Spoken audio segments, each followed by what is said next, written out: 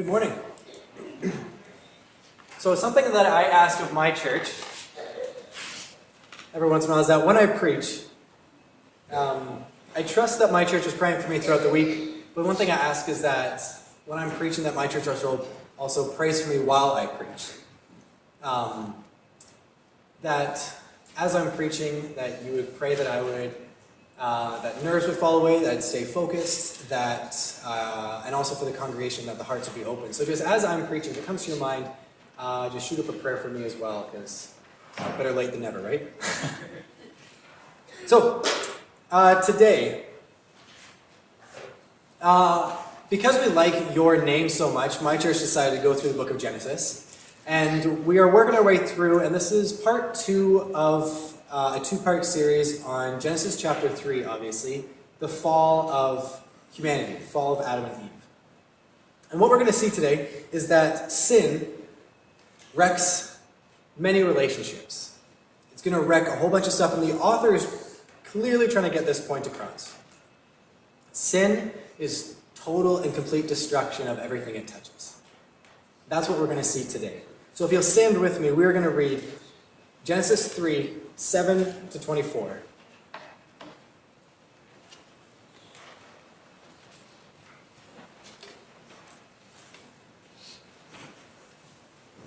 Genesis 3, 7 to 24. Then the eyes of both were opened, and they knew that they were naked. They sewed fig leaves together and made themselves loincloths. And they heard the sound of the Lord God walking in the garden in the cool of the day, and the man and his wife hid themselves from the presence of God among the trees.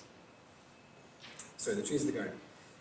But the Lord God called to the man and said, "Where are you?" And he said, "I heard the sound of you in the garden, and I was afraid, because I was naked and I hid myself." And he said, "Who told you that you were naked? Have you eaten of the tree which I commanded you not to eat?" The man said, "The woman whom you gave to be with me, she gave me the fruit of the tree, and I ate." The Lord God said to the woman, "What is this that you have done?" The woman said, "The serpent deceived me, and I ate." The Lord God said to the serpent, "Because you have done this, cursed are you above all livestock and above all beasts of the field. On your belly you shall go, and dust you shall eat all the days of your life. I will put enmity between you and the woman, and between your offspring and her offspring. You shall bruise your head, and you shall bruise his heel." To the woman he said, "I will surely multiply your pain in childbearing. In pain you shall bring forth children. Your desire shall be for your husband, and he shall rule over you." To Adam he said, "Because you have listened to the voice of your wife, and have eaten of the tree which I commanded you, you shall not eat of it. Cursed is the ground because of you. In pain you shall eat of it all the days of your life. Thorns and thistles it shall bring forth for you, and you shall eat of the plants of the field. By the sweat of your face you shall eat bread, till you return to the ground, for out of it you were taken. For you are dust, and to dust you shall return." Oops. The man called his wife's name Eve, because she was the mother of all the living. And the Lord God made for Adam and his wife garments of skin and clothed them. And the Lord God said, "Behold, man has become like one of us, knowing good and evil. Now, lest he reach out his hand and take also of the tree of life and eat and live forever." Therefore, the Lord God sent him out of the Garden of Eden to work the ground from which he was taken. He drove out the man, and at the east of the Garden of Eden he placed the cherubim and a flaming sword that turned every way to guard the way to the tree of life. Church, this is the word of God. You may be seated.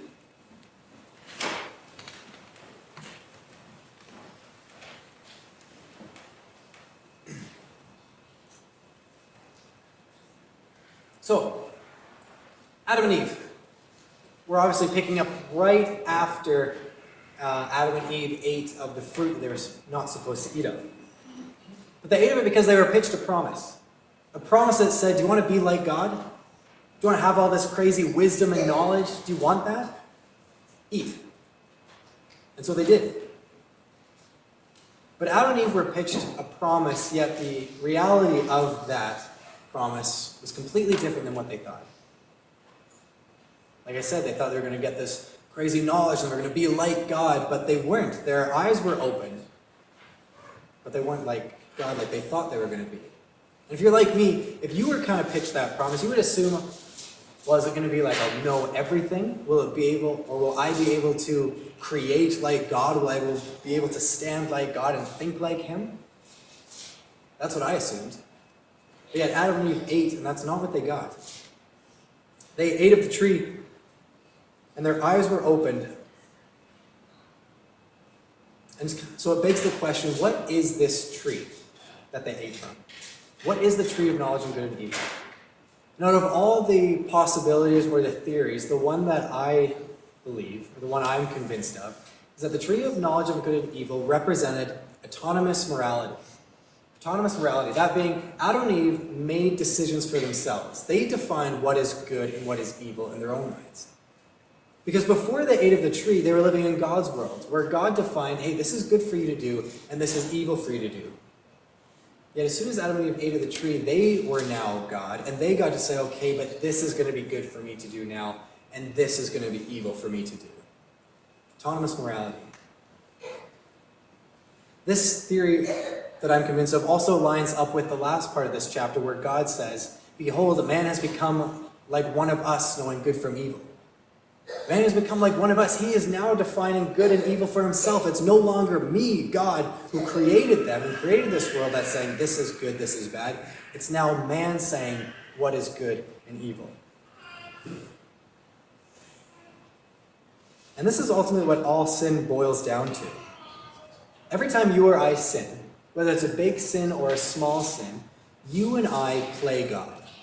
We play God because we say, well, I'm going to say this is good for me to do now.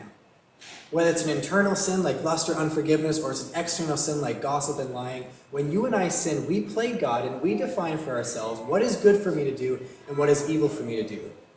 We can dress it up however we want, but that is ultimately what sin boils down to.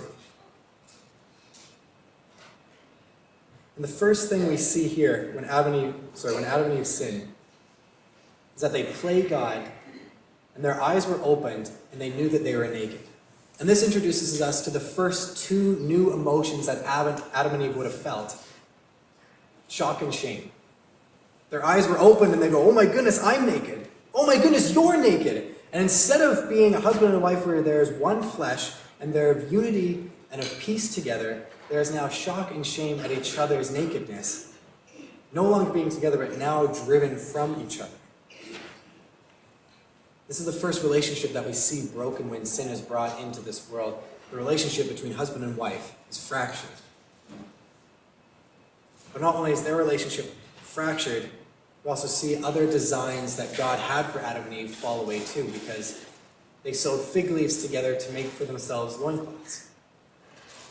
Adam and Eve were placed in the garden to, as Genesis chapter 2 says, to work and to keep the garden. They were meant to cultivate it and take care of the garden. Yet, as soon as sin is brought in, it's no longer Adam and Eve saying, what am I supposed to be doing here in the garden? It's, how do I cover up what I've done? Now, we've just been through fall, and we know you can't really sew together dead, brittle leaves on the ground, so these must have been ripe leaves that Adam and Eve are ripping off of the trees around them. The trees that they're supposed to take care of, the trees that they're supposed to cultivate, and yet now Adam and Eve are saying, okay, forget that, I'm going to take this to cover up my sin and my shame.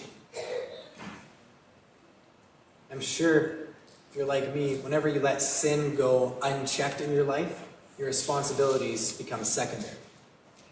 I know if I think about the times when I have sinned, whether it's been just a sin that I've kept short accounts with between me and God, or I've let go undealt with for a period of time, I know my responsibilities, whether that be a husband, father, pastor, or just a man of God, those responsibilities are secondary when I let sin in my life.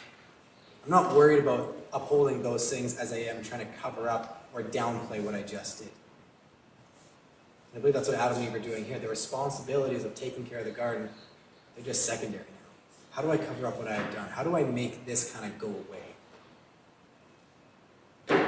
And who knows how long Adam and Eve took trying to figure out how to sew these fig leaves together. Because at some point, they heard the sound of the Lord God walking in the garden in the cool of the day.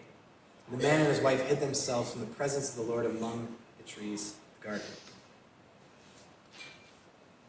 Adam and Eve took some amount of time sewing these fig leaves together, because by the time the cool of the day rolls around, which I assume is the later afternoon, they hear footsteps.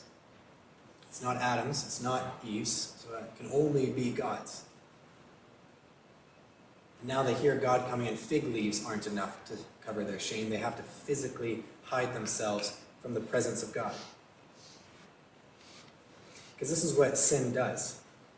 Not only has sin distorted the husband and wife relationship, not only has it fractured and broken man's responsibilities, but ultimately sin separates us from the presence of the God who loves us. And we know this. Sin separates. The Bible talks about this. These are just 3 passages that talk about how sin separates, alienates, and separated us from the loving God who gave his only Son. Sin makes distance. When you play God, when I play God, when you define what is good and evil for yourself, we separate ourselves from God. And this is what we can do. We can make separation between us and God, but ultimately nothing you or I can do can close that separation. Only Jesus can. Amen? Amen? A little back and forth. That's okay. Sin ultimately leaves us helpless, hopeless, and isolated from the loving God and Father.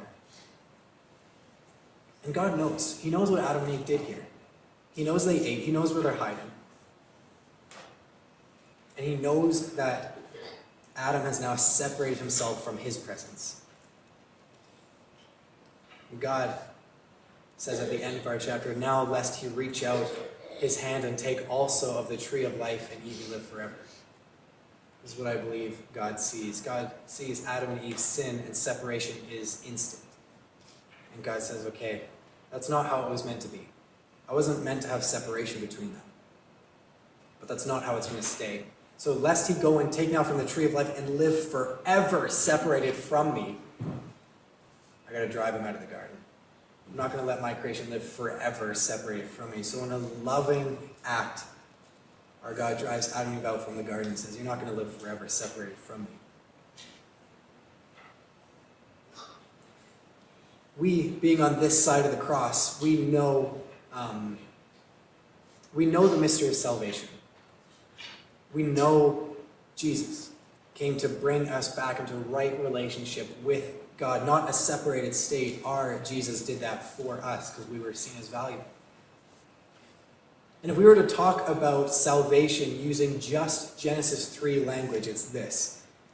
When we come to Jesus, we must confess that we have played God. God, I have tried to be God.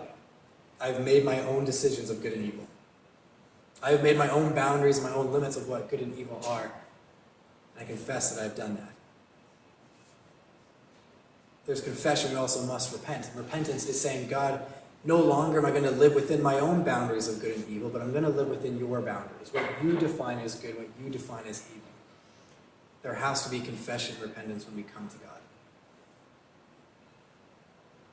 But as we go back to our verses, in our chapters, we see that the loving heart of God comes out in full swing here. In verse 9, God knows what has happened, but the Lord God called to the man and said to him, where are you? Adam, where are you? That's what I love. Like I said, God knows what happened. He knows where they are. But God doesn't come out in a huff and a puff and casting lightning bolts. He comes out with a question. Where are you? A question that draws out conversation rather than drives out in fear. God doesn't want to shut down communication with his creation. God never wants to do that. And so what these questions do, they seek to draw out confession from Adam. Hey, where are you? Come on, let's talk. What have you done?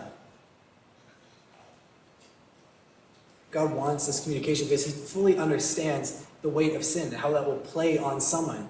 This may be the first sin, but God still understands what the weight of conviction will be like. And you and I know what that conviction feels like, and so does King David. King David in Psalm 32, 3 and 4 says, when I kept silent, my bones wasted away through my groaning all day long. For day and night your hand was heavy upon me, and my strength was dried up by the heat of summer. King David was a wreck and undone because of his sin. The conviction was heavy upon him, and you and I know what that feels like, but imagine how Adam and Eve would have felt. Never feeling that kind of conviction before, and then as soon as they eat, feeling the weight of of the hand of God being upon them. That weight being to drive them to confession, hopefully. And yet a loving God walking in the garden, seeking his creation, saying, hey, where are you? Let's talk. But Adam doesn't come out and say, here I am, this is what I have done. Because Adam's faced with the third new emotion that he feels. Because he said, I heard the sound of you in the garden, and I was afraid because I was naked and I hid myself. Fear. Adam felt fear from God. Not a fear that's a holy fear that kind of drives him to God to worship God, but scared. He was scared of the God he once walked with, the God he once laughed with. That God who created me now doesn't want to be around because he is afraid of him. 1 John 4:18, there is no fear in love, but perfect love casts out fear. For fear has to do with punishment, and whoever fears has not been perfected in love. Perfect love may cast out fear, but apparently, perfect fear can also cast out love. Adam isn't reminded of the love of this God, he is just afraid of him. But our loving God, although punishment is coming, he doesn't jump right into that. He doesn't jump into punishment because he wants that communication with Adam. So he continues on and says, who told you that you were naked? Have you eaten of the tree which I commanded you not to eat? This is the heart of God right here. We have a God who constantly draws us back into communication with him even when we sin, even when we've made the separation. It is our God who seeks us. Our God not just seeks Adam and Eve, and not just seeks the Israelites, seeks us now when we've sinned. He's the one who draws us back into communication. That's what I believe these questions are doing. The loving heart of God is going, Adam, where are you? Who told you? Have you eaten? Talk to me. That's what God wants. And all throughout the Bible, our God has this message. He is wanting his people to enter back into a conversation with him, to repent and turn to him. All throughout the Bible, God is saying, seek, return, repent. He's beckoning and begging his creation, come back to me, let's talk. You don't have to stay in this state separated from me. These are the last 7 prophets of our Old Testament. Both major and minor prophets, whether it's a big roll or a small roll or just 3 chapters or 60 chapters, God is calling his creation back to him, the wearied and burdened by sin. Come on. There's still time. And after Zephaniah, there was roughly 400 plus years of silence. And what is really cool is that as soon as Jesus shows up, he continues right where he left off. Repent, for the kingdom of God is at hand. There may have been 400 years of silence, but the message of God still remained the same. Come on. There's still a good God who wants to be made right with you. Whether it's 400 years of silence or 2,000 years of church history, our God still has the same message for you and I. Come on, seek me. Turn back to me. Repent. That message is for us and for all those people in this neighborhood. If only they could know about the God that continually beckons them into conversation with him. Isn't that what we all want? Them to know that God just wants to talk to them? Yes, these prophets called more directly for confession, repentance to God. And back in our text, God is asking and drawing conversation, almost pulling teeth. Adam, please talk to me. And Adam does talk to him, but he doesn't say, yeah, I ate. Adam does what you and I would probably do when we try and shift blame and point the finger, and he says, the woman whom you gave to be with me, she gave me the fruit of the tree, and I ate. And God said to the woman, what is this that you have done? The woman said, the serpent deceived me, and I ate. Nobody likes to own up to when we've done something wrong, which is why we can relate with verses 12 and 13. Whenever we're caught or something doesn't go right, where we've sinned, it's perfectly natural. Doesn't mean it's good, but it's natural for us to try and shift the blame and point the finger. Whether that's something at work you signed off on and it fell through, or it's a school work project, or it's something with your kids and it doesn't go right. We try to shift the blame as much as possible. That's what Adam and Eve do here.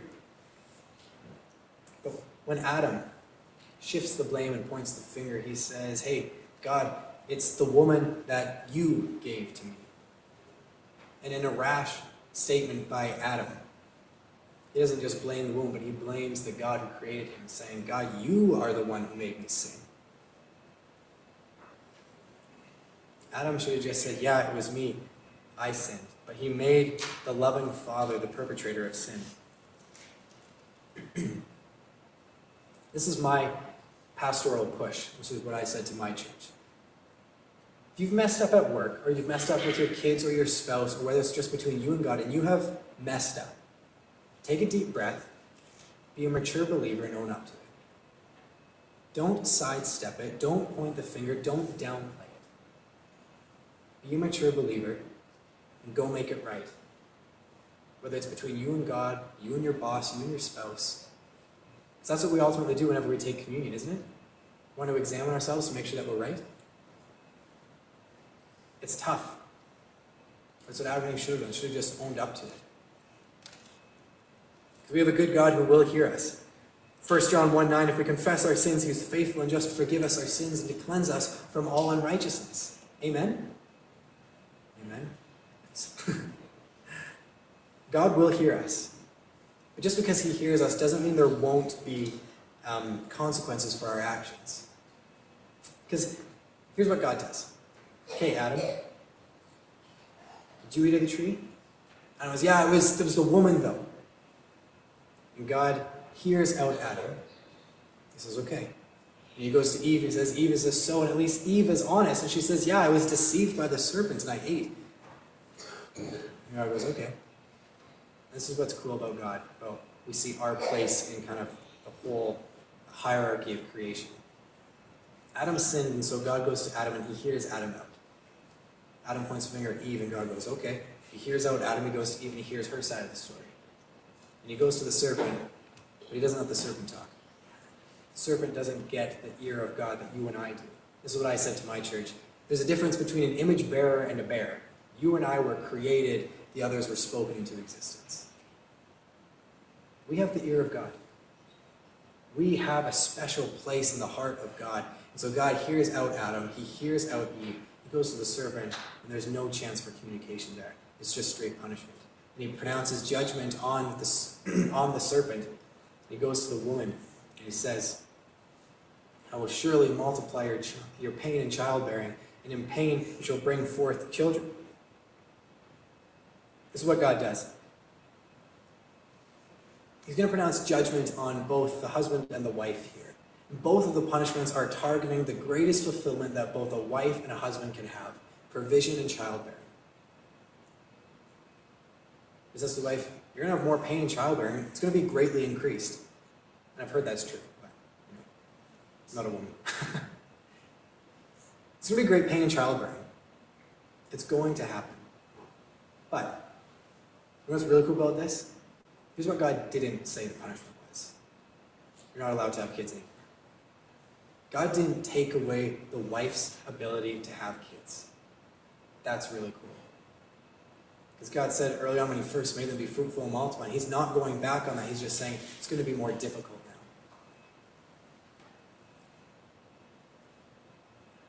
I'm sure with the moms in the room, if I were to ask you,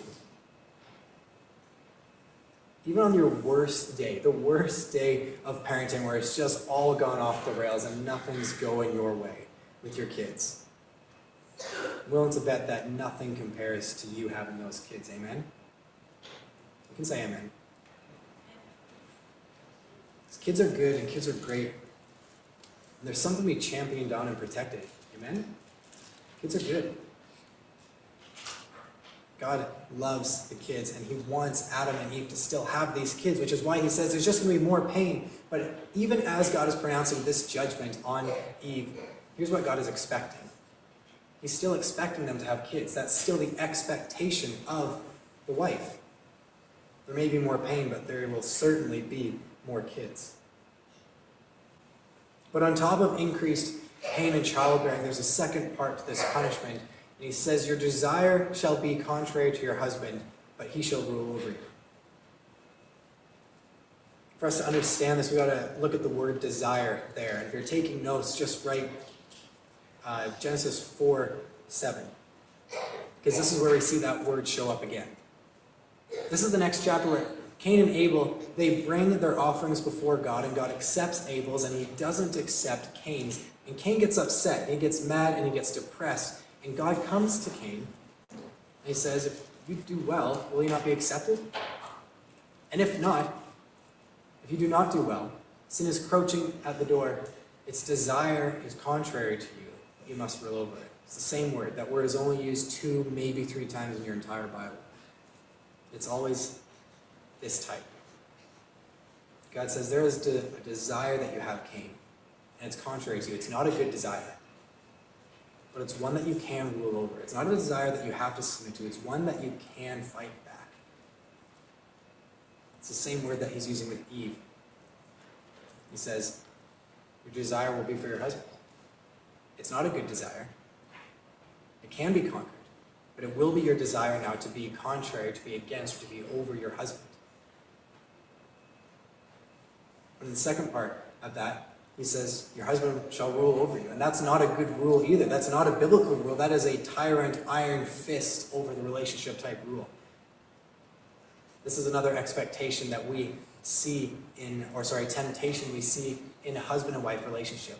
The wife will want to rule over the husband, and the husband will have the temptation to rule with an iron fist.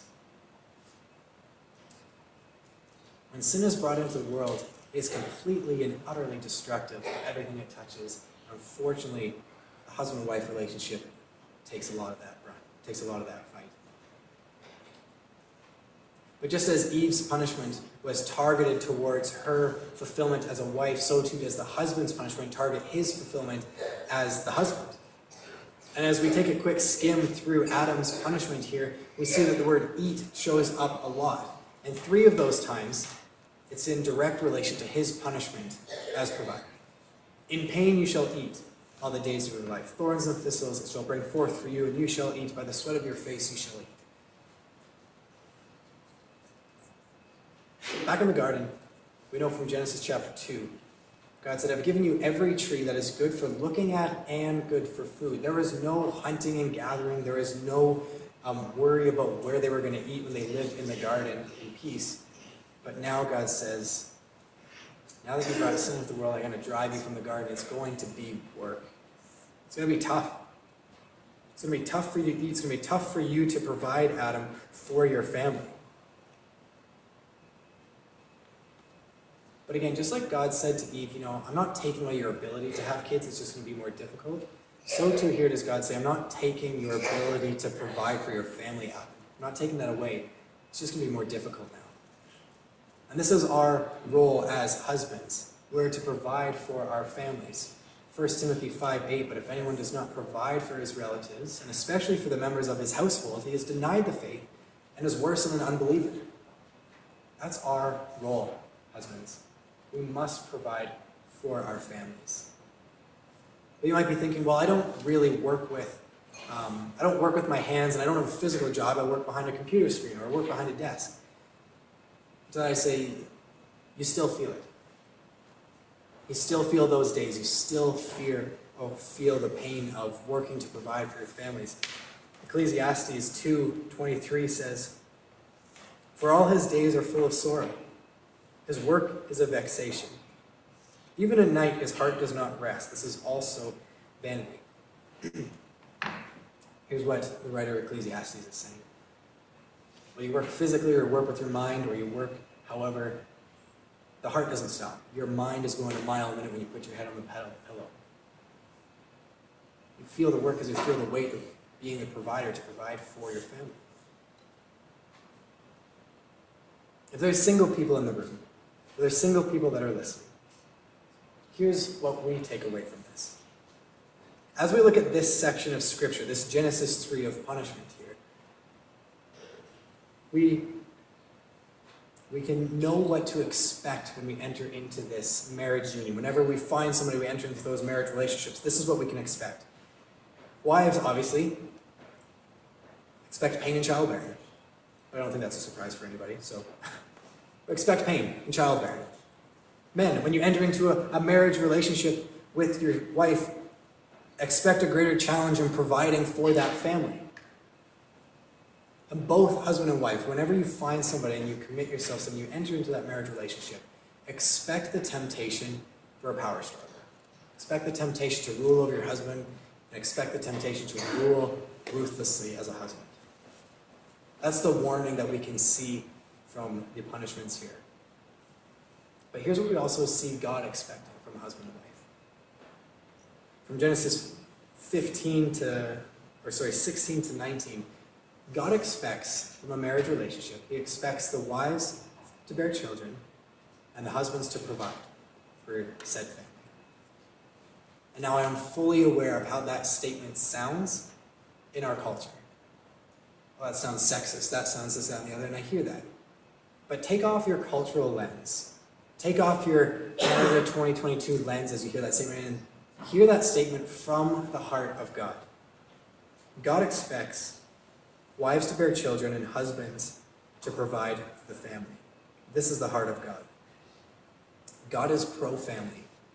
He is pro-kids, and he is pro-having that family provided for. Malachi 2:15. What is the one God seeking? Godly offspring. This is what our God expects. I want to end with prayer here before we go into lessons. Just a private response time between you and God. There's 60 seconds in the seat. Maybe there is something said this last little bit about, or this morning, something that doesn't sit well with you. Maybe it's that last part about husbands and wives that doesn't sit well with you. Or maybe you have questions about interpretation, maybe that being the tree of knowledge of good and evil. Maybe you have a different conviction about that. Whatever you are wrestling with internally right now, let's take some time, let's bring that before God. Let's wrestle with that with God right now. Or maybe you need to pray because you just need to own up to something with God. Something you've tried to downplay, or something that you haven't been totally honest with God about lately. Let's just take 60 seconds and respond to God. Ask him questions. Respond to God. Hear the heart of God that is drawing us into communication. 60 seconds or so, just between you and God to respond, and then I'll close in prayer. Heavenly Father, you're a good God who gives good gifts. And we're grateful for the gift of your word. We can have your word in front of us, and we can read it, and we can study it. And I pray, God, that we would be changed by what we have heard, or that we would have added to our knowledge of your word today, God. God, I pray for my brothers and sisters in the room that as we walk away from today, we would walk away, hopefully, better understanding Genesis chapter 3.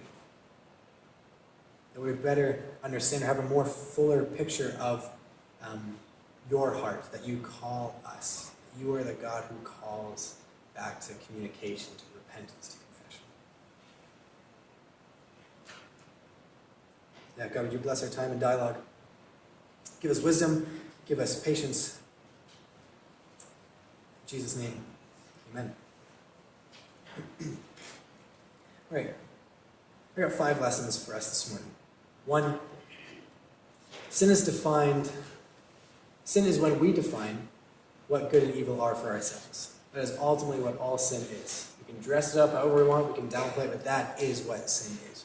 You defining what is good for you to do, what is evil for you not to do, rather than letting God do it. 2, sin separates us from relationships, responsibilities, and ultimately from God. That's what we see in our text. It separated Adam and Eve, it separated man and responsibility, and it ultimately separated them from God as they tried to physically hide themselves from God. Isaiah, Jeremiah, and Ephesians talk about the separation, the alienation that we make when we sin between us and God. 3, we have a loving God who draws us back and who will not leave us separated from him. God wasn't going to let Adam and Eve stay separated from him forever, which is why he said, I'm not going to let them now go and eat of the tree of life. They're clearly not listening to me, so I'm going to drive them out. Isaiah to Matthew there, the text where God is constantly saying, seek, turn, repent. God is calling, God is drawing us continually back to him. That is the great call of our Bibles. And 1 John 1:9 is, if we confess our sins, he is faithful and just to forgive us our sins from all unrighteousness. 4. What we can expect from a marriage relationship based on Genesis 3:16-19. A, or 1, increased pain in childbearing for wives, increased difficulty for providing for husbands, the temptation to struggle with power. That's what we can expect in a marriage relationship based just off of this one chapter. And finally, 5, God is pro-family, pro-kids, and expects them all to be provided for. Ephesians 5:22 and 33 there is where Paul is talking about the proper relationship for husband and wife. Wives submit to your husbands. Husbands, love your wives as Christ loved the church. That Malachi 2:15 that I quoted at the very end, that one's really cool because Malachi is basically he's laying into the Israelites for just not going God's way. And he has I think there's 5 things throughout that whole book that he's just constantly calling out to Israel. You haven't done this, you haven't done this. And this one specifically is, you guys have been horrible parents. You guys have been horrible in this marriage relationship. And he's talking about God brought a man and a woman together, and there's God between them. And that marriage union is supposed to bring forth kids. And that's why he says in 2:15, what is the one God seeking? Godly offspring. It's cool to think that us as parents, when we raise godly kids, God says, found it. I found it. I found the godly offspring. Let the word of Christ dwell in you richly, teaching and admonishing one another with all wisdom, singing psalms and hymns and spiritual songs with thankfulness in your hearts to God. Whatever you do, in word or deed, do everything in the name of the Lord Jesus, giving thanks to God the Father through him. And all God's people said,